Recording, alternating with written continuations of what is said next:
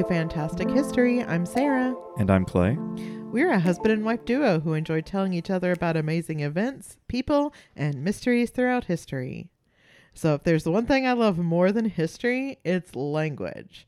So I thought I'd give myself a little treat this week by doing a bit of a crossover episode where I talk about some American idioms and the history that inspired them. Oh, okay. That's interesting. Yeah, so we're going to do, it'll be like a little call and response here, get you a little more involved, Clay. So tell me, what do I mean when I say I'm going to butter you up? Okay, this is fun. Butter me up, that means to, I just a heads up, I am terrible at describing. I'm a terrible dictionary. But buttering up, it seems to mean like, putting someone in a good mood, getting someone ready for something. Like if you want to butter them up to ask them for a favor, you would get them in a good mood, get them jolly, get them happy before spring. I guess it's before springing something upon them, right? Yeah, usually I would say so. Okay. I'd say that's fair. So that idiom actually dates all the way back to the 1600s BCE. Wow. Yeah. So back at that time, people in India would offer ghee or clarified butter to their gods to seek their favor or beg their forgiveness. And they would do this by forming the ghee into a ball and throwing it at the statue of the deity in question. Then a couple thousand years later, during the Tang dynasty in Tibet, people would create sculptures of their gods out of butter during the New Year celebration in the hope of earning peace and happiness throughout that year. Ah. Yeah. Out of butter, though. Out of butter. That's very strange. Yes, it is. But that's why you butter people up. Now, let's say you've tried to butter me up, but it backfires, and I read you the Riot Act. What does that mean? You know what? I don't think I've ever heard that before. You've never heard Read the Riot Act? No, I don't think so. Oh, yeah. Okay, so I'll take this one. This one is pretty common. I'd be surprised if like a lot of other people hadn't heard it before. But basically, it's like you're really giving it to somebody. Like you are pissed off and you're really letting them know it. You reading the Riot Act, like you are really dressing somebody down. Laying into them. Laying into them big time. Okay. So this one is kind of right there in your face, but it blew my mind when I found out that there was such a thing as the Riot Act. In the early 18th century, George I of England and the British government at large were concerned about being overthrown. There was a lot of unrest in England at the time, starting with the Sacheverell riots in 1710, which was basically yet another clash between Protestants and Catholics, which I feel like has come up several times already on our show. They're always having at it. They hate each other. So this particular riot in 1710 started in London, but it soon spread to North Devon, Lincolnshire, and Wrexham in Wales. So this was kind of like, it became a very big deal. A few years later, in 1714, riots broke out all over the south and west of England because of the coronation of King George. And then again the following year for basically the same reason. A big issue along with the religious stuff that was all tangled up in this was that George was German, not English. Oh. He was from Hanover. Oh. I'd be happy to do a whole episode about that issue because it actually deals with the royal stewards of England and Scotland, who I'm related to. No big deal. Well. I know.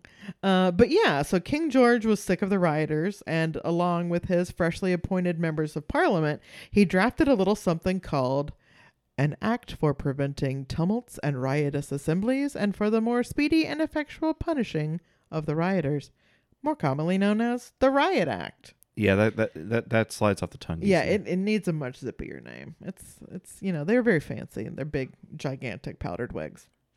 So the Riot Act banned groups of 12 or more from gathering, like for any reason. Oh man. Like a church congregation that doesn't count, but gathering in public, groups of 12 or more banned. And if you did gather, you had 1 hour to disperse, or you would face felony charges punishable by death. Jeez. Oh, yeah. Very serious. Very serious. He was tired of it. So the Riot Act passed into law on August the 1st, 1715, with similar laws going into effect in the British colonies of America, Canada, and Australia. Okay. So what if, honey, instead of reading you the riot act, I decided to turn a blind eye? What does that mean? Oh, well, that means almost the complete opposite. Yeah. You ignore the issue at hand. Even though it's right there, I'm just going to not see it. You're going to turn blind to it. Yes. Okay. So this one is sort of disputed.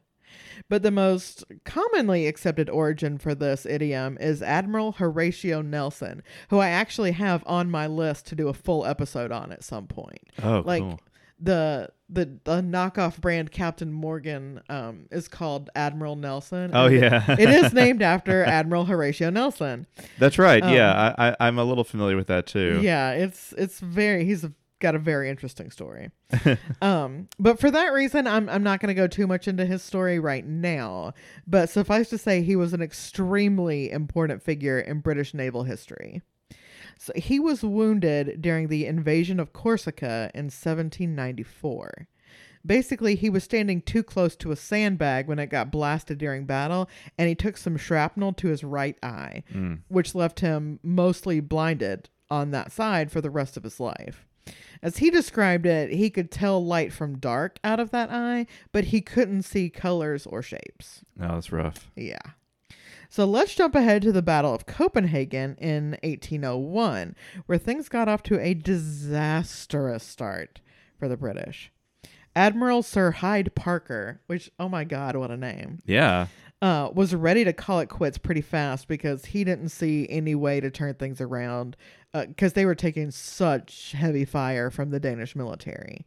So he used flag signals to communicate with Admiral Nelson on the HMS Elephant, kind of over on the other side of the battle. Parker knew that Nelson's pride was not going to allow him to be the one to call for surrender. So he thought he'd be a bro and call for it instead. So, like, you don't have to, it'll be on me. I'll take, the shame or whatever. The signal lieutenant told Nelson about the message from Parker, and Nelson got mad at him because he was supposed to be keeping an eye on the Dutch to watch for their surrender. Like, don't be looking at him. Look at him. So then he turns to his flag captain, holds his telescope up to his right eye, and says, I really do not see the signal. And of course, his right eye was the blind one. He turned a blind eye to the call for surrender. So he did it first figuratively. Mm-hmm. By Well, yeah. And then he did it literally. Uh-huh. He's like, I want to make sure you really understand the joke here. Yeah. Or it's like he said the first part of it. He's like, no. Don't even be looking over there. Don't even worry about it. And he was like, oh, I just thought of the best prank. So I don't know. Apparently, this was not the only time he pulled that gag either. Like, I think he liked it so much the first time that, like, every time he wanted to make a point, he just, like, put the telescope up to his right eye. Just kind of be a silly Billy. Okay, so I've turned a blind eye instead of reading you the riot act for trying to butter me up. Some would say that makes me mad as a hatter. Now, what does that mean? Yeah, this is a weird one because I think this is a really old term that really isn't used anymore. It's not used as much in America. Okay. It famously used in Hamilton. Madison, you're mad as a hatter, so take your medicine. Yeah, and of course, I'm sure it's going to come up in just a second, but Alice in Wonderland. Alice in Wonderland, for sure. Which I would assume, just using that as a reference, because that's really the only time I've ever heard it, besides Hamilton. Yeah, is that you're just mad, but not just mad as in like, well, the colloquial, crazy, but like literally. Crazy because the Mad Hatter was mad. He was bonkers. He was crazy. He wasn't just acting off. He was completely gone. Yeah. But so I guess what I'm trying to say here is I don't know if it means mad as in like your chum knocks over a trash can and you're like, oh my gosh, you're so mad. Or your chum is like foaming at the mouth, biting policemen, and you're saying, he has gone mad. Okay, so it is the second one. Okay. He's foaming at the mouth and biting a policeman. And they actually, like, as you said, ties into Alice in Wonderland. They actually did a great job of explaining this in the Mad Hatter's origin story episode of Once Upon a Time. So anybody who's ever seen that, if you remember Sebastian Stan's killer performance as the Mad Hatter, when they showed his backstory and what kind of made him the Mad Hatter, they actually were playing on the history of that idiom. Okay. Which was very interesting. So between the 1700s through the early 1900s, felt hats used to be made out of fur. And the fur was treated with a neurotoxin known as mercury. Oh. And that is how you turn fur into felt, is with mercury.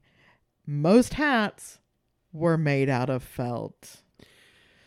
Okay. So, according to the EPA, prolonged exposure to mercury can cause headaches and tremors, as well as mood swings, irritability, nervousness, and excessive shyness. If you are working with it all day, every day, as your that's your profession, you're breathing in the fumes, you're touching it barehanded, you will be mad as a hatter. Wow. Yeah. So, because I'm mad as a hatter, I often fly by the seat of my pants. How would you describe someone's behavior in that scenario if they're flying by the seat of their pants? Doing things just on a whim. Yeah. So not taking precautions, right? Exactly. And this is something that I've actually seen, and this could be true in other communities as well, but in the writing community, you often, like, other writers, will ask each other, are you a planner or a pantser? Like, do you come up with an outline, or do you just let the story, are you Stephen King and you just sit down and start writing, Yeah. So when aviation was getting its start, planes did not have all the fancy navigational equipment they do now, nor did they have things to, like, effectively measure barometric pressure, and meteorology was even less of an exact science than it is today. It was essential that these early pilots could properly assess cloud cover, because if they get up there and it's super foggy, or they end up in the middle of a storm, like, there are going to be dire consequences. Sure. But of course, things can change quickly where the weather is concerned. So instinct is a big part of the decision-making process. But so was the feel of the plane. The amount of vibrations could be an indication of things to come. Their butts, the seat of their pants, made more contact with the plane than any other part of their body. So if a pilot starts feeling a lot of butt vibrations, that's a good indicator that they need to make an emergency landing. Whereas if they aren't getting a free chair massage, they're probably fine to keep on going. Wow. Yep. So they would quite literally fly by the seat of their pants. I guess it gives a bit of a different... it's a bit different in that way, right? Yeah. Because they weren't just going off a whim. Mm-hmm. They were going off they were thinking with their ass. Yeah. Yeah. That's really cool. It is. I like that one a lot. Yeah. Here's the thing, though. Flying by the seat of your pants is not always viewed favorably these days. And say you're doing that on a big important project and your boss catches you red-handed. What did they just do? Oh, they caught you in the act of flying by your pants. They caught you. Yes, they, like, saw you actively doing this thing you're not supposed to be doing. So for this one, we have to go all the way back to Scotland in 1432 and the Scottish Acts of Parliament of James I, which includes this banger. That the offender be taken red hand, may be pursued and put to the knowledge of an assize before the baron or landlord of the land or ground, whether the offender be his tenant unto whom the wrong is done or not. So basically, if you get caught poaching and there's blood on your hands, literally, your landlord can haul your ass to court, no questions asked. Okay. So this is literal. Literal. Yeah. Yes. So from 1432 onward, the phrase red hand or red-handed started showing up in legal documents more and more to refer to people who were caught in the act of committing a crime. So at first it was poaching, and then it was like poaching or murder. Like, you literally have blood on your hands Yeah. But then it just kind of took on a life of its own to where now everybody is like, who stole the cookie from the cookie jar? Well, I caught you red-handed. Could mean, anything. I like it. Yeah. That's so pretty good. that was it's just crazy to think it started off as a legal term in 1432. Yeah, a long time ago. Yeah, very strange. So you don't want to be caught red-handed when you're doing something wrong, but you also don't want somebody stealing your thunder when you're doing something right. Right. What does that mean? Well, that means they're basically taking credit for something, or they're ruining your superlative. Mm-hmm. They're raining on your day. Well, I guess that wouldn't quite be right. I guess stealing your thunder does mean they are taking credit for something that you have done. Yes, that is exactly it. Okay. For this, we look to John Dennis, a certified theater nerd from England. He was never very successful, as evidenced by the fact that nobody listening has ever heard of John Dennis before. But that didn't stop him from continuing to write and produce plays. In 1709, he did a reworking of Appius and Virginia, a tragedy originally written by John Webster about two ill-fated lovers in ancient Rome. Dennis's version included a storm scene for which he invented the thunder sheet, which has been used in plays, radio productions, musical tracks, and films in the years since. It stood the test of time. People still use it. So Dennis is the guy who came up with the idea of shaking around a big metal sheet to approximate the sound of thunder. Yeah. Amazing. Yeah. All the way back in 1709, he invented this effect. So despite this innovation, the play was yet another in a long line of flops for Dennis. Aww. Sometime later, the same theater put on a production of Macbeth that Dennis happened to catch. Problems arose when, during the storm scene, Dennis heard a rather familiar sound. Oh, no. The incident was later recalled as such. Incensed by this circumstance, he cried out in a transport of resentment, "That is my thunder, by God! The villains will play my thunder, but not my plays." They stole his thunder. That's crazy. Yeah, it's literally... I always assumed it was like somehow like Zeus or Thor adjacent. Yeah. This phrase. No. John Dennis invented the thunder sheet, and this playhouse kicked him out, refused to do any more of his shows, but then the backstage guys, he had to teach them how to do the thunder for his show. And so then they just kept doing it. Man, that is cold and dirty. It is cold and dirty. But at the end of the day, what do I know? You should take all of this with a grain of salt. Hey, that's another idiom. As I'm listening to you, I'm waiting, like, at the end of the day. I know what that means. Oh, wait, that's not the one. That's not even an idiom. It's literally at the end of the day. So how would you explain taking something with a grain of salt? Taking the thing that they had said with a large, or at least an amount of skepticism. Yes, exactly. So for this final tidbit of history, we're all the way back in the year 77. Wow. Yeah, very, very far back. It's 77. With the publication of Pliny the Elder's Naturalis Historia. It contained a recipe for an antidote for poison that included adding a single grain of salt. So the joke became that if anyone ever threatened to poison you, you would take their threat with a grain of salt. Isn't language fun? That is pretty good. That's pretty good. Yeah. And it's wild to me to think that this has been around for like almost 2,000 years.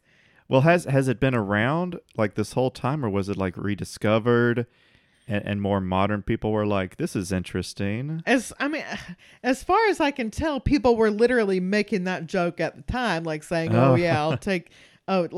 I'm gonna poison you with a mercury hat. Like, yeah, okay, I'm taking that with a grain of salt. Like, that's funny. Yeah.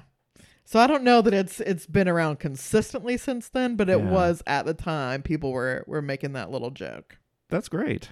Yeah, so there you go. That's your language lesson for today. I love language. Yeah, we're gonna do a new podcast, Fantastic Language. That would be great. Yeah, look out for that. It sounds so boring. It sounds boring, but I always love learning about language because it's always something that I didn't know that I didn't know. Yeah, same. Lot. Everything on this list, really, except for the Mad Hatter thing that I Yeah. learned from Once Upon a Time. This was all kind of new to me. Yeah, and you would have never thought about it. No, and so you know what, guys, I hope you enjoyed that.